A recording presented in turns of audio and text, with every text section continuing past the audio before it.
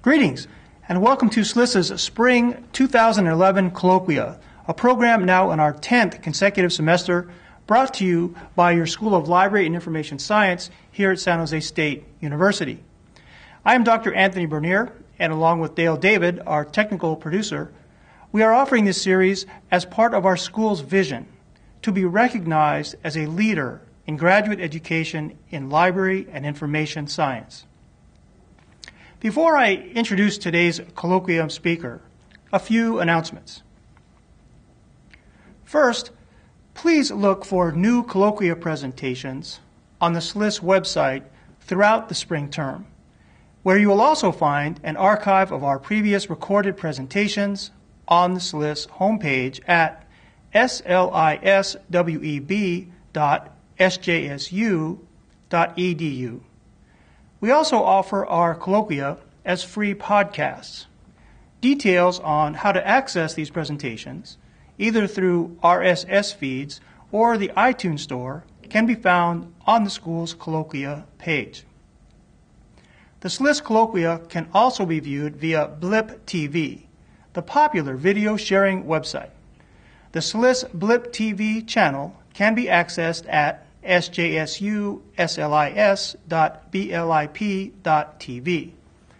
For our SLIS students, I would like to encourage you to visit a special website detailing the many social networking opportunities the school offers for you to connect virtually and otherwise with other SLIS students.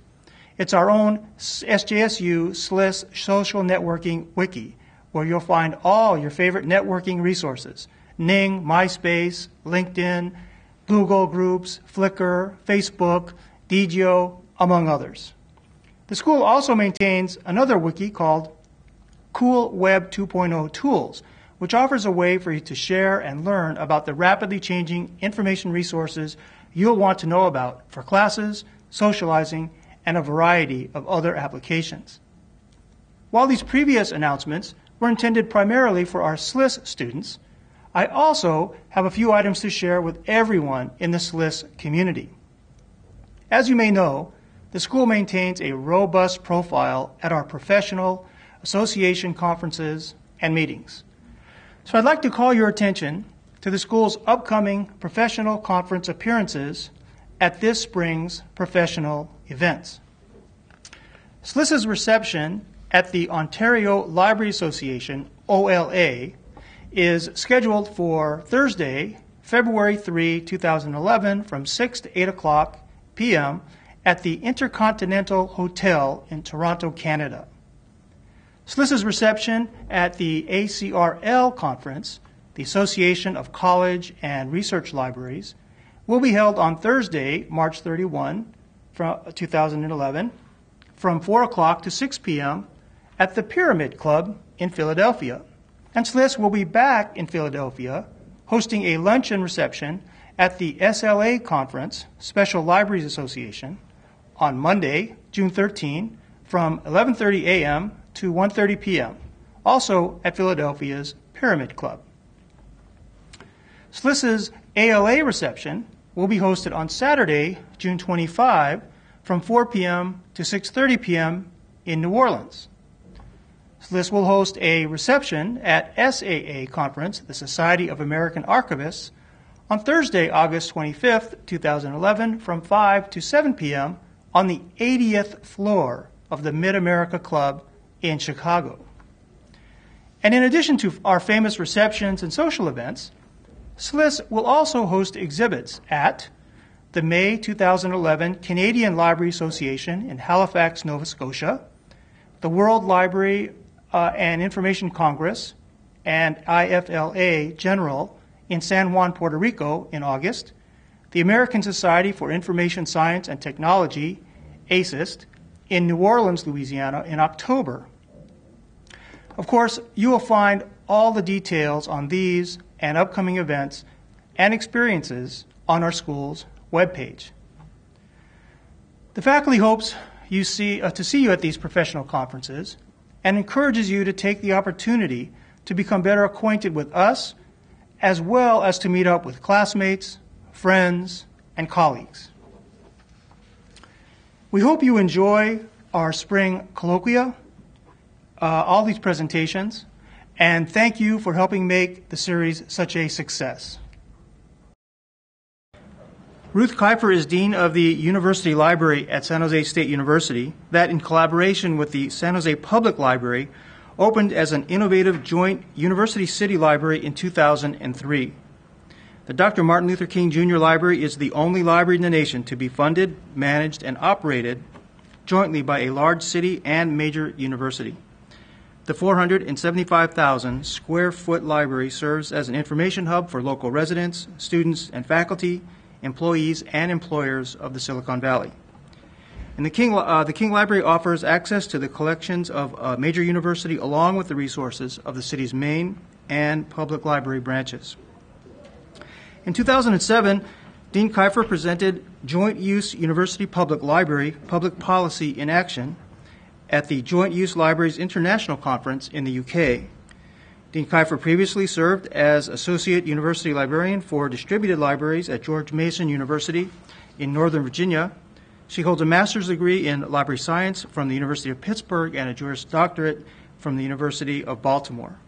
She is past president of the Virginia Library Association, has served on the Government Relations Committee of the Association of College and Research Libraries, ACRL, has chaired the California State University Council of Library Deans, was convener for the Partnership Libraries Discussion Group for the American Library Association, and has presented extensively at regional and national professional conferences.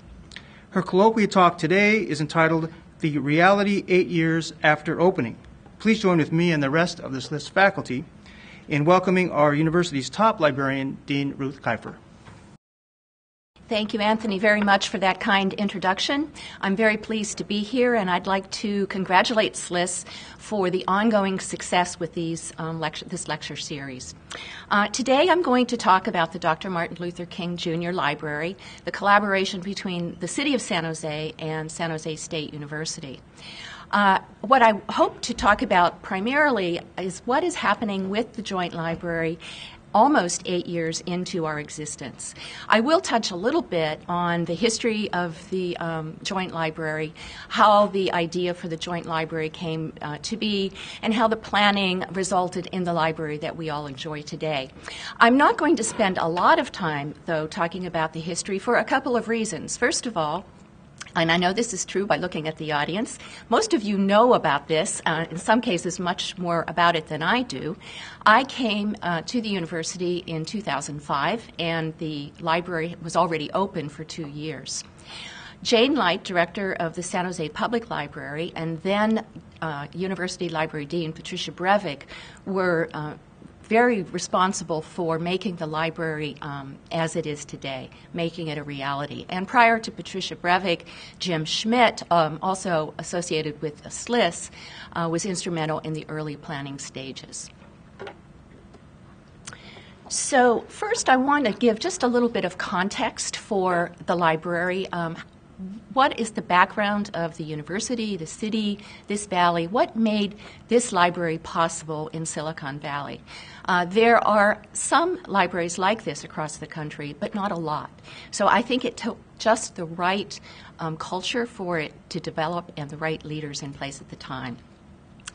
So I'll talk very briefly about the demographics of the city and the university, which are very much the same, a little bit of history about each of the libraries, how the idea germinated, and then the process for planning the joint library and the ultimate model that we come to enjoy now, complete with an operating agreement, a cost share formula, and many, many documents that give us guidance. We are the largest city, or 10th largest city in the United States, with now over 1 million people living in San Jose. English is spoken as the first language at home in only 46% of our homes. We have a relatively high education level in the valley. A large percentage of people have either some college, an associate degree, a bachelor's degree, a master's degree, or a professional degree. But at the same time, we have a high dropout rate in our high schools. Our median household income is about $80,000, which is pretty good. That's a good salary in most areas. However, the incomes in this area range from the very, very high to the very, very low. So there's a great disparity of income in San Jose and Silicon Valley. And as a result, we have the digital divide that we've all read about in the literature and we know firsthand. And we know that from seeing many of our patrons, our customers in the library. We're very diverse. The university and the city shares pretty much on the same ratio of the diversity of the valley. The city has a very small African American population, about 30% Asian Pacific, Hispanic, Latino about 31, white about 31. And the university, to a somewhat lesser degree, shares those statistics. Where we fall short is the percentage of Hispanic Latino students at only 20%, which is much smaller than the overall population. This diversity of the city and the university, I think, had an awful lot to do with the fact that we were able to move forward on a joint library that would be providing lifelong learning for our diverse population.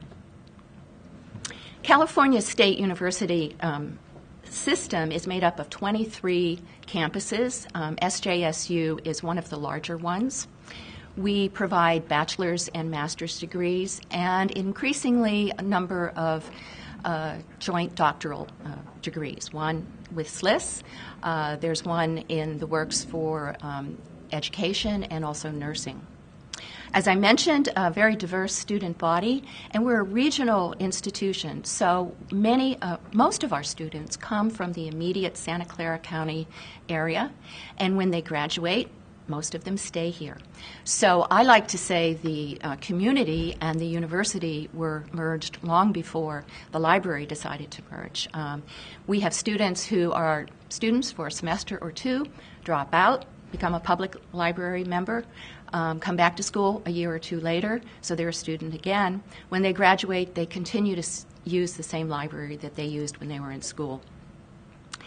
San Jose State graduates many of the workers that go into the workforce here in Silicon Valley, from the tech companies to all of the other employers.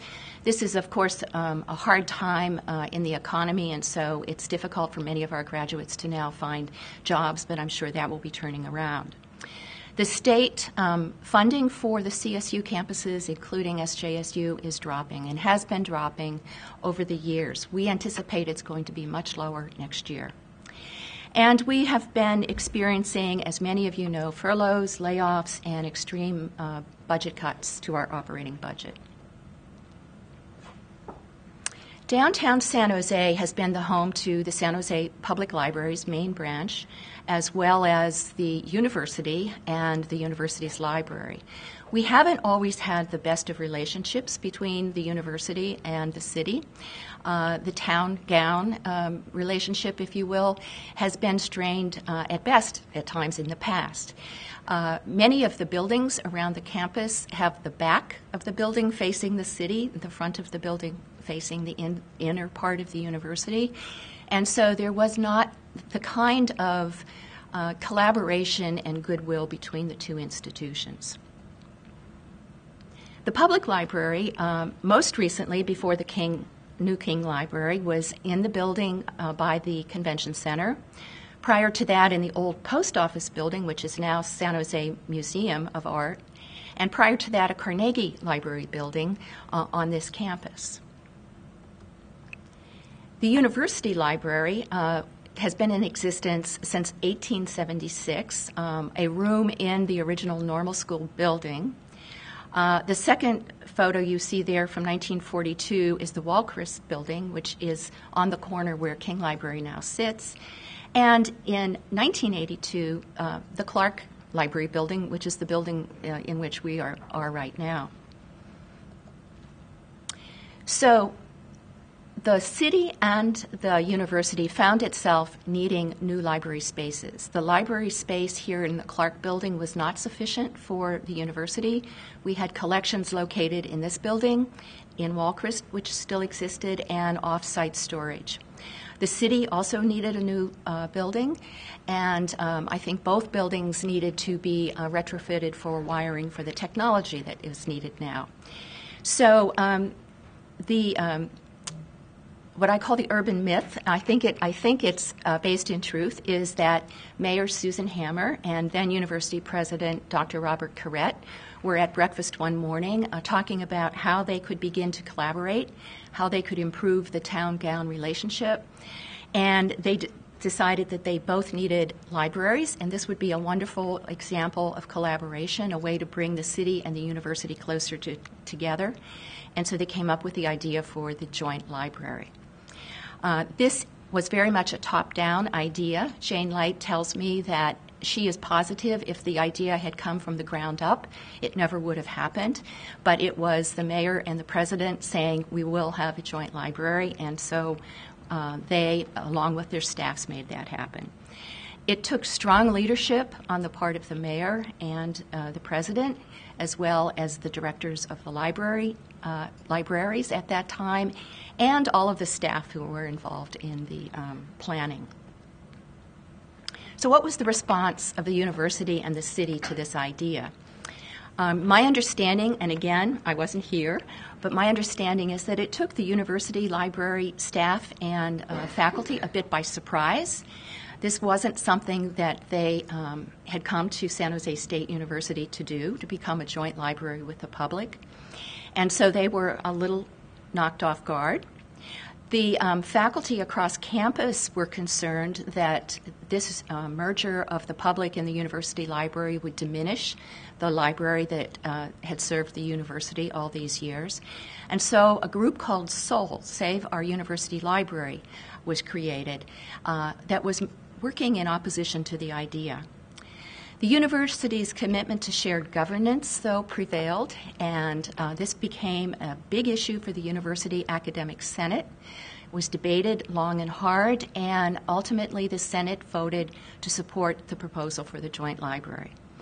At that time, the University Library Board, which is an advisory council or board to the University Library, was given extra emphasis from the University Academic Senate and has been very instrumental ever since in advising me as dean and the library in policy decisions, budget issues, and so on. But it wasn't just the university that was concerned about this idea. Many people in the public also had concerns. One concern was that building this joint library would take funding away from the badly needed renovation and creation of branches, community branches within the system. Also, some of the public, general public, felt that they would be overshadowed. Their information needs would be overshadowed by those needs of the university faculty and staff, since this would be sitting on the corner of the university property. There was a lot of debate on the missions of the two individual libraries. Were we going to be able to meet the obligations of the mission of the public library and the mission of the university library? Were these missions so divergent that this would not work? So this was something that was debated. And I think bottom line, neither the university nor the public wanted to lose its identity as a university library or a public library, nor did they want their values challenged in some way by this merger. So in making the plans for the library, how we would do what we do in libraries every day, everybody within the organization became involved in some way or another. There were focus groups that looked at issues such as special collections, what should be in special collections, what should the goals of special collections be. Staff and librarians were on various teams to decide how would we handle reference. Would we have one reference desk, two reference desks, three reference desks? Would we have one circulation desk or two circulation desks? Would the collections be totally separated from one another? Would we have two classification schemes, part of the collection in the Dewey Decimal System and part in the Library of Congress system? Would we have separate departments? Would we have one large library organization with nobody working for either the city or the university? There were lots of conversations going on among lots of different groups on campus and within the city.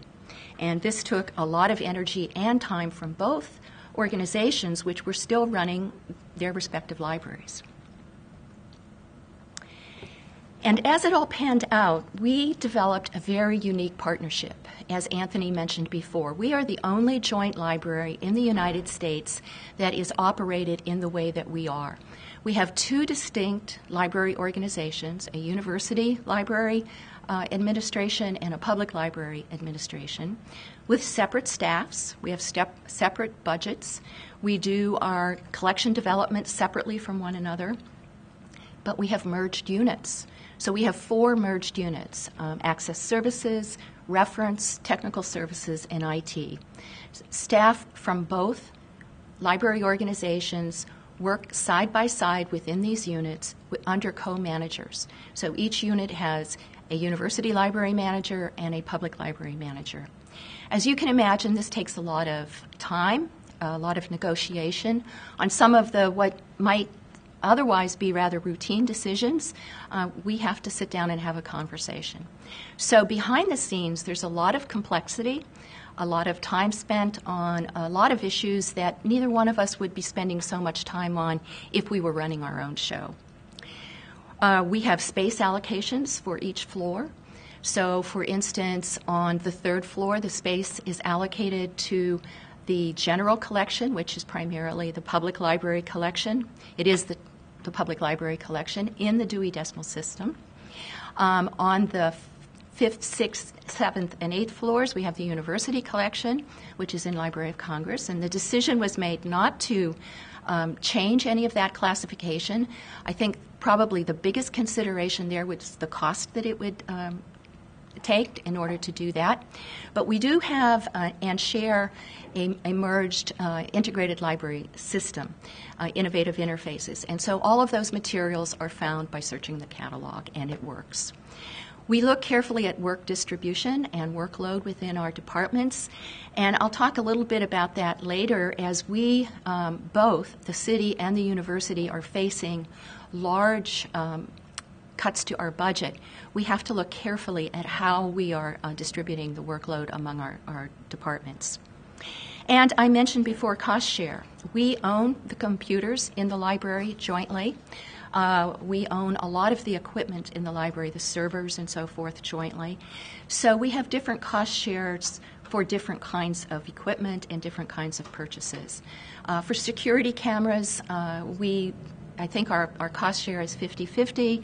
For our equipment that runs our system, it might be 66-33, depending on whether it's going to benefit all of the branches in the public library and the university, or it's going to benefit just the branch, the downtown branch and the university.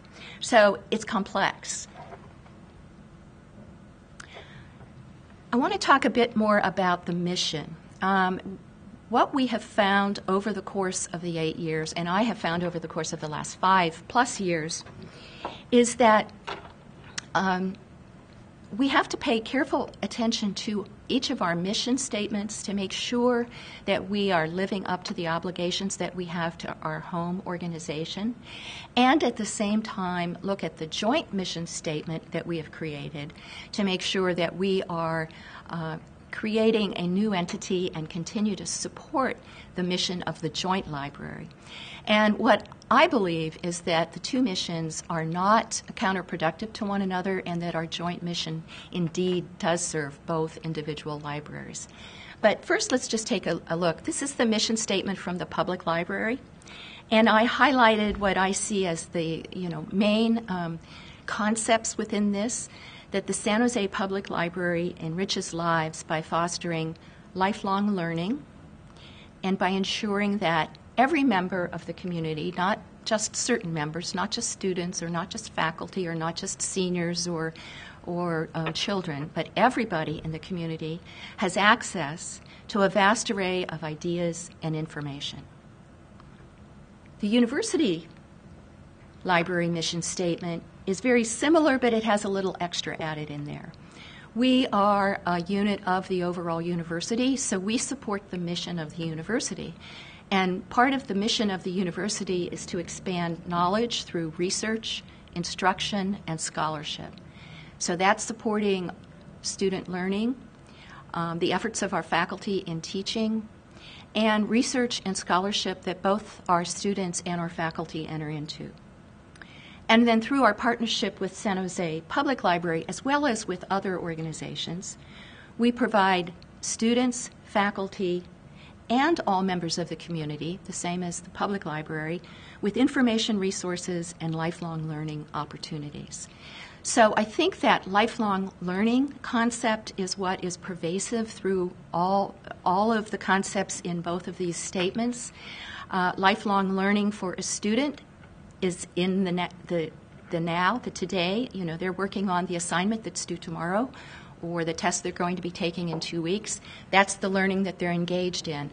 But in that learning, they are finding ways of determining what kind of information they need for a problem, how they're going to be able to answer that problem, and that's going to benefit them in years to come as they continue changing professions, perhaps, continuing to be a student, being a parent, and so on. The Joint Library Mission strives to enrich lifelong learning and ensuring every member of the community access to the vast array of ideas and information, straight from the public library mission statement. We also provide students, instructors, and the community with information for their educational and personal growth. That's straight from the university's mission statement.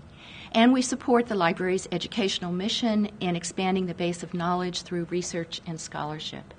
And I see that now that I've been here for 5 years as both a university and a public library goal, because I think what we find are a lot of scholars who come into our library and use research materials in the university library collection are not necessarily scholars affiliated with the university.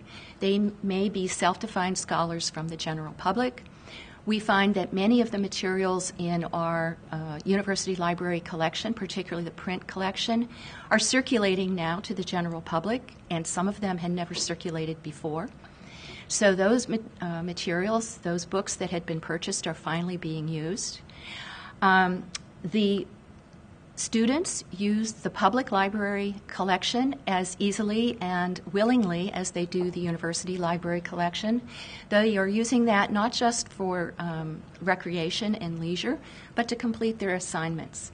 So as far as the library user, the customer, the student, the patron, whatever you want to call them, is concerned, all of those resources are for them, whether they are a PhD from the university, a child using Storytime, a student, undergraduate, or graduate student.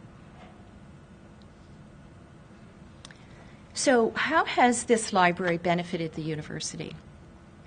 It expanded hours greatly, for one thing. It created a wonderful library space on campus. The library was built to incorporate a lot of outside light, which we haven't seen a lot of the last few days with all of our rain, but it is a very cheery and inviting space to be in. There are 3,600 seats throughout the 8th floor, or actually 9th floor building if you count the lower level. We have laptop checkouts for students. Soon we will have iPads for students to check out. Assistance with using their computers in the Student Computer Services Center. Our students are able to make much better use of the branch libraries of the public system. They can now have materials from the King Library, whether it belongs to the public library organization or the university library organization. They can have that delivered to the branch closest to their home.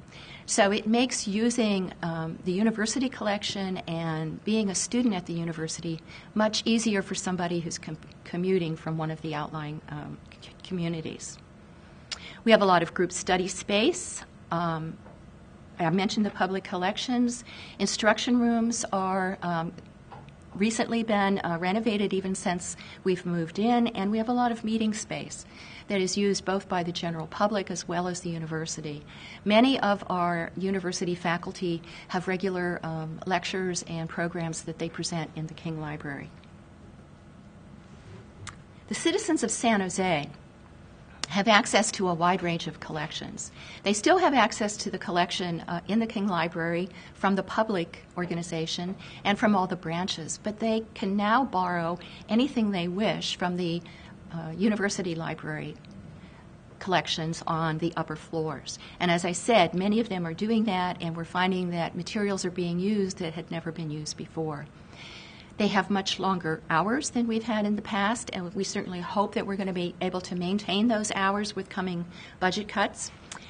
They have access to research assistance from our liaison librarians from the university who are subject experts in their particular area. They have the community meeting spaces that we talked about. And I think all of San Jose, both the university and the city, have come to recognize King Library as a jewel in downtown San Jose. It's really led the way in developing the economy in downtown San Jose. It's award-winning. We've won many, many awards. And it gives access to the university. So for those of you that have been through the library, you know there are two entrances, one facing San Fernando Street, the corner of San Fernando and 4th, and the other coming out onto the campus.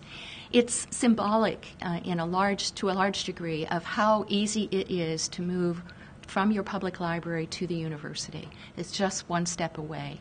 And I think what the founders and the planners of this hoped to do was provide that easy access for the community at large to moving on to higher education. The bottom line, I mentioned this earlier, is that what the merging of our missions and the merging of our libraries has created is the opportunity for lifelong learning for the entire community.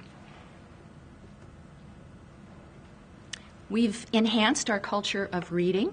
The public library has been a sponsor for many years of the Silicon Valley Reads program. The SJSU campus also has a reading program. We provide visibility for both of those programs with programs in our meeting spaces. We have a lot of children's programming. We have many of our students who bring their children to school with them. You often see them in the elevators or sitting at tables in the library. They're children with picture books, and they're sitting there doing their homework for a university class. A lot of community programs.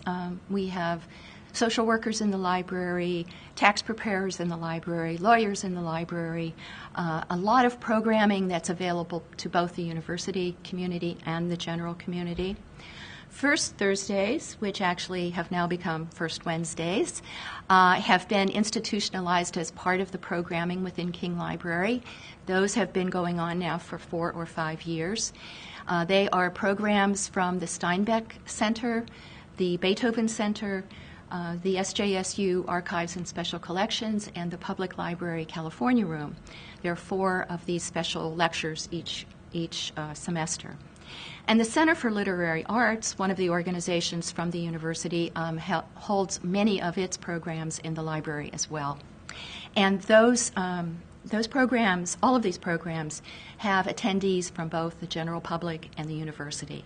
That's one of the requirements for having a meeting in one of our meeting rooms, is it has to be open to everybody. Those are all the wonderful things about the Joint Library. Now, there are lots and lots of issues and challenges that we face, that we have faced, we face every day, and we will continue to face. I could spend probably a presentation on each one of these bullets, so I'm not going to talk at length about any one of them. I think the leaders, the mayor and the president perhaps, although I don't want to put words in their mouths, hoped that this would result in decreased cost for the institutions, for the city and for the university. However, we find increased cost. It's a much bigger building.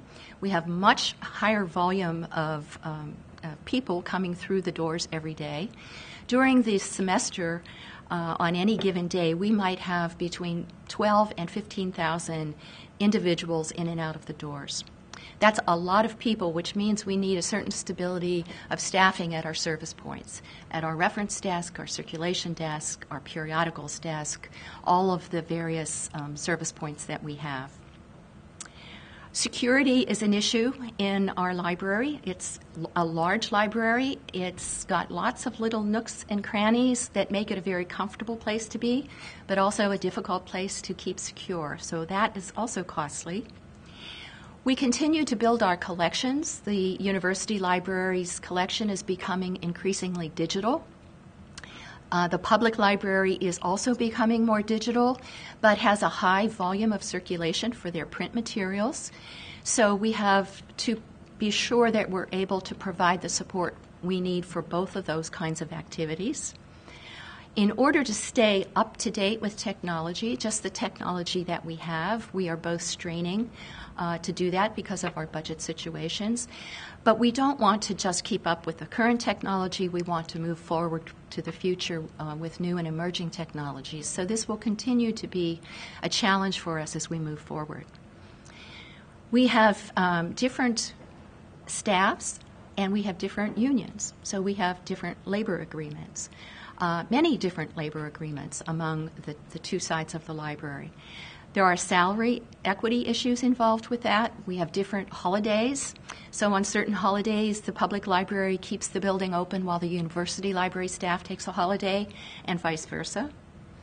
I mentioned those co-unit heads that are managing the merged departments. That takes a lot of very specialized kind of management. It's very difficult, and it takes a lot of time and nurturing of the staffs in those departments. And we are very cognizant of the changing roles of libraries in the profession, not just within our merged library. So we need to stay up to date. And that is something that we challenge each other to all the time. Are we providing the kind of technology that our users expect and demand? Are we moving to the cutting edge? We don't want to fall back and rest on our laurels. And in order to do that, we need to do more and more in-depth joint planning. So a few years ago, we decided that we would put extra emphasis on joint planning. And in the spring of 2009, many of our middle managers came to the King management team, which is the senior management team for the merged library, and wanted to know, what do you mean by joint? What does joint mean in our everyday life? And that was a little surprising to me, and I think to some of the others. Well, of course you know what that means. We've been doing this now for 5 years. But it was an opportunity to sit down and reflect. Does it really mean to say we are a joint library? And we put together a document, a one-page document, on what it means to be joint. And I picked out just a few of the concepts from that. And one is, it means that as a library, we have a bias toward collaboration. If we have something that we're moving forward to do, we're going to assume that it's better to do it together than assume it's better to do it separately, unless we discover some pressing reason that it should be done separately and not together. So an example of that, I think, is what we're doing right now. We're continuing to look at discovery systems. We have been looking at overlays for the public catalog for over a year.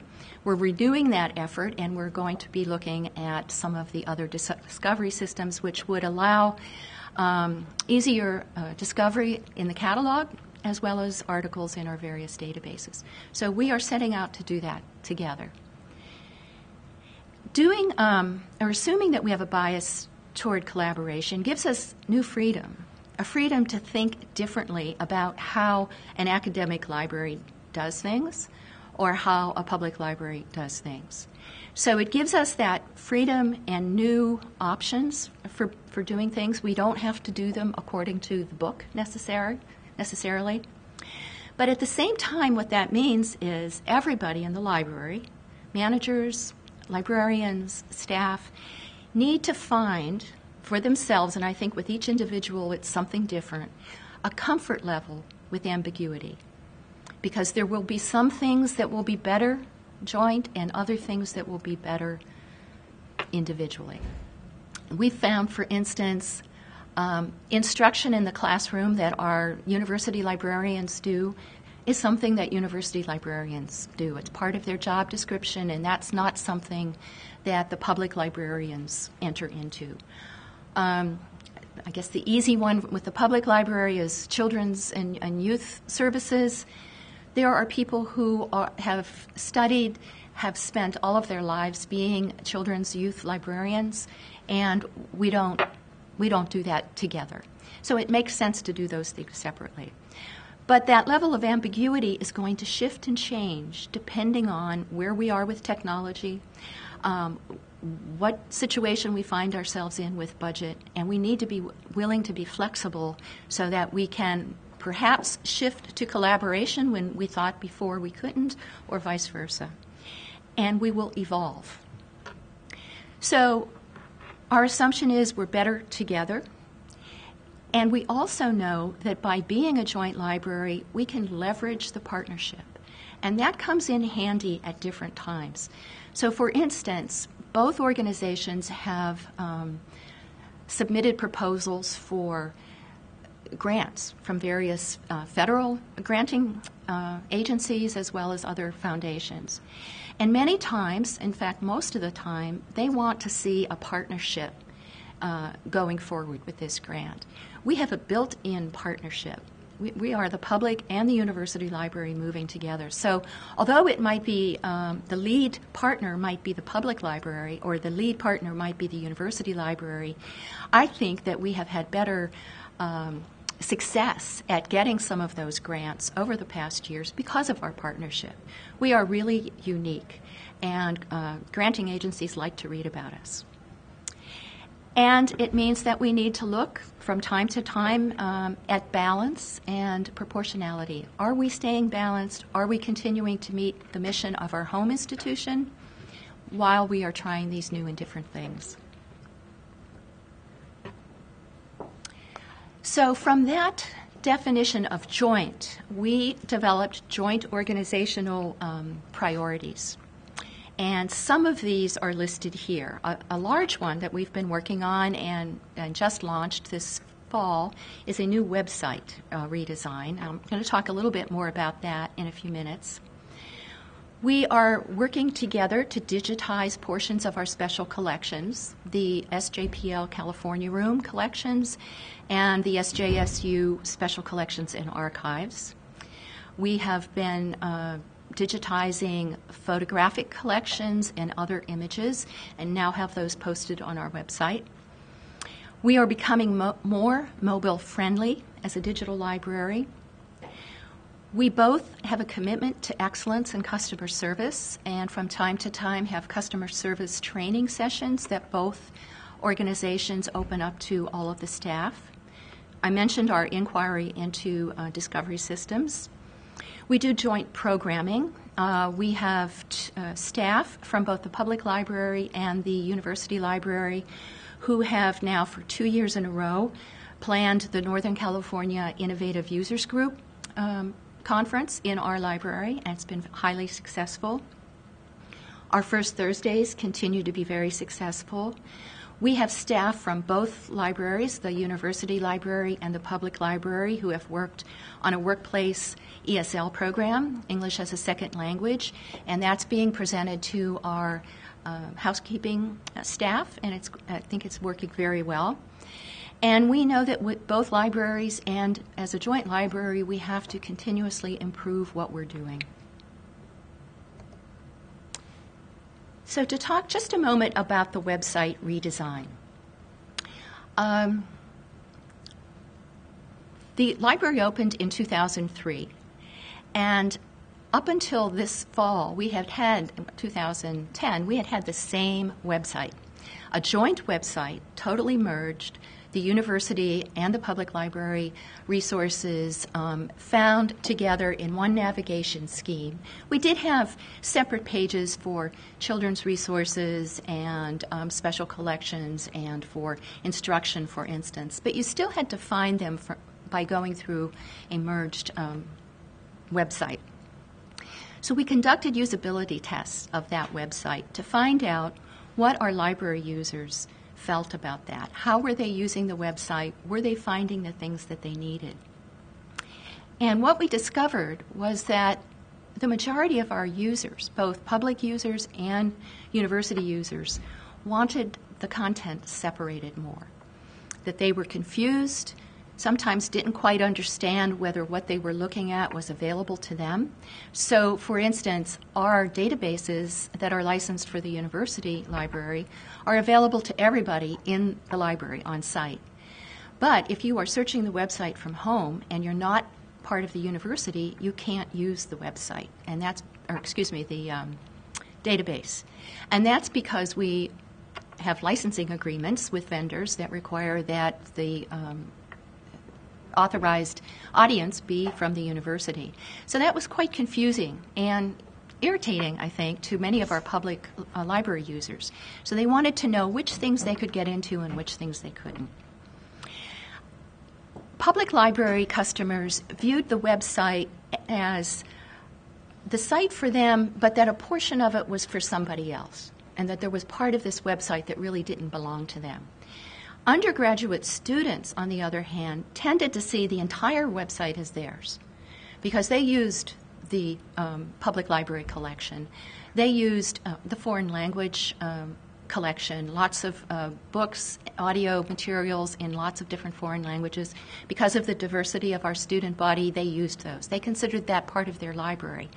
So there was a little different perception of how the two different groups saw this website merged.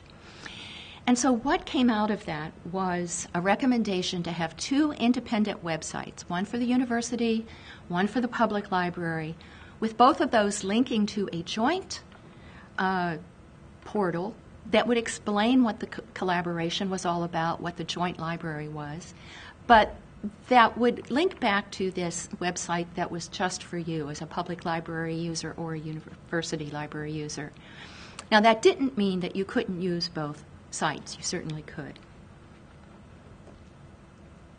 So that website has been up now since August for the university website, and I believe it was November for the public library website. We've had feedback. Some people like it, some people don't. We are now, once again, together looking at that joint portal that I mentioned, because that in particular confused people. It confused, I think, probably both the university users and the public library users. They began to think that that was it. That was their website, and it's been a little confusing and less than satisfactory. So we're taking another look at that joint portal, and we'll continue to do that over the coming weeks and perhaps months.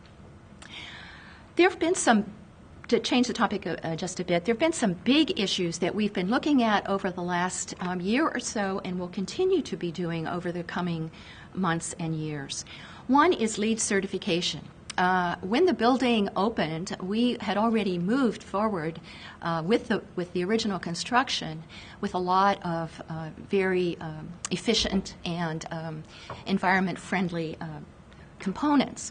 However, just recently, about 2 years ago, we did a total retrofit of the lighting in the library. So we moved from a warmer kind of yellow light to what some people would say perhaps a colder blue light. It's much more cost efficient. People have gotten used to it very quickly, and we now are saving about 25% on our electrical bill for the library. That amazed me when I discovered how much that really saved us. We have sensors on the on all the stacks, actually, so that when nobody is in a stack area, the lights dim down, and when somebody walks through, the sensor turns the lights on. That also has helped. Our restrooms now recycle water, which is moving us further along in that way as well. We've recently worked with FD&O, our facilities on campus, who takes care of facilities for the library, to do a study of future maintenance. What's the lifespan of our various equipment and components? So our elevators, our escalators, our lights, our carpeting, our painting, equipment, our servers. When might we expect to have to put in all new elevators, for instance? We need to know those things so that we can set forward budgetary requests for them when the time comes. That's something that's underway. I mentioned before, we're also always looking toward new technology and the rapid development of the library as an institution, as a digital library. So for the university, we have more and more digital resources, but our students are sitting in the seats in the library more and more. So it's not either or, it's really both. How can we be a welcoming place for the library users, as well as have all of the digital components that they expect? And we have been experiencing a large number of retirements. People are reaching retirement age in both institutions, the public and the university. The university library over the last 5 years has had 8 retirements. We've had 8 new librarians. That changes the dynamic of the organization. And we're doing recruitments with new people coming in. So we need to be sure that everybody new that's coming into the library has the same commitment to the joint library that we all have. And that will continue to be a challenge for us, particularly if we're not able to recruit as we have retirements. And both institutions are facing those dire budgetary cuts for the coming year. So I personally think one of the biggest tests that we have of the partnership is upon us right now, and that is, how do we plan for really dire budget cuts? We've had furloughs, layoffs in the university, layoffs with the city. We very likely will continue to have those kinds of things happening in the year to come. This is going to require negotiation. Are we going to cut hours again? If we do cut hours, how will they be cut? How will we staff our service desks? How many people need to be on a desk? Are there times of the day when perhaps a desk doesn't need to be staffed at all? Those are conversations that we have to have at the departmental level, at the mid-managers level, at the senior management level, and our home institutions need to know what it means for them. What will it mean for a university library student who comes in and there's nobody at the desk, or for a mother who brings a child for a children's hour time and it's been canceled because the children's room is not open? So those are the kinds of things that we really need to work closely together about. We need to look at our staffing models. We need to decide where can the university library cut staff if we have to, and where can the public library cut staff if they have to, and do it in such a way that we're helping each other out, that we're providing the backup that each organization needs.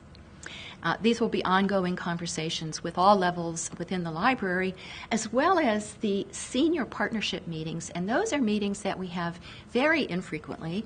They include the city manager, the president of the university, vice president and provost of the university, the director of the public library, myself as dean, to talk about major issues that might be facing the libraries. And if our budget proves to be really alarming, we probably will be having those meetings again. The last thing I want to mention just quickly is that we need to be looking at evaluation and assessment. How well are we doing in meeting the components of the mission of our home institution as well as the mission of the joint library? Recently, the university library had a 5-year library program review. We also conducted LibQual, which is an ARL created perception survey, and in that we found that our university library users are pretty happy with the building. They love the building, in fact. But many of them, we found from some of their comments, didn't know about some of the things that we have available for them, some of the services that we have, some of the resources that we have. So, for instance, we had more than one suggestion that it would be a good idea for us to check out laptops to students. And we've been doing this for 5 years, so somehow we have failed to get that message out sufficiently. So we know that we have a lot of improvements to make. Both libraries participated in the California Snapshot Day, which was held this past fall, and we have a lot of data gathered from that. Most of that is good perceptions of the library, but we need to see those as well. And at some point in the not-too-distant future, we need to look at a way of evaluating what we're doing as a joint library, and that's a topic we really haven't broached yet.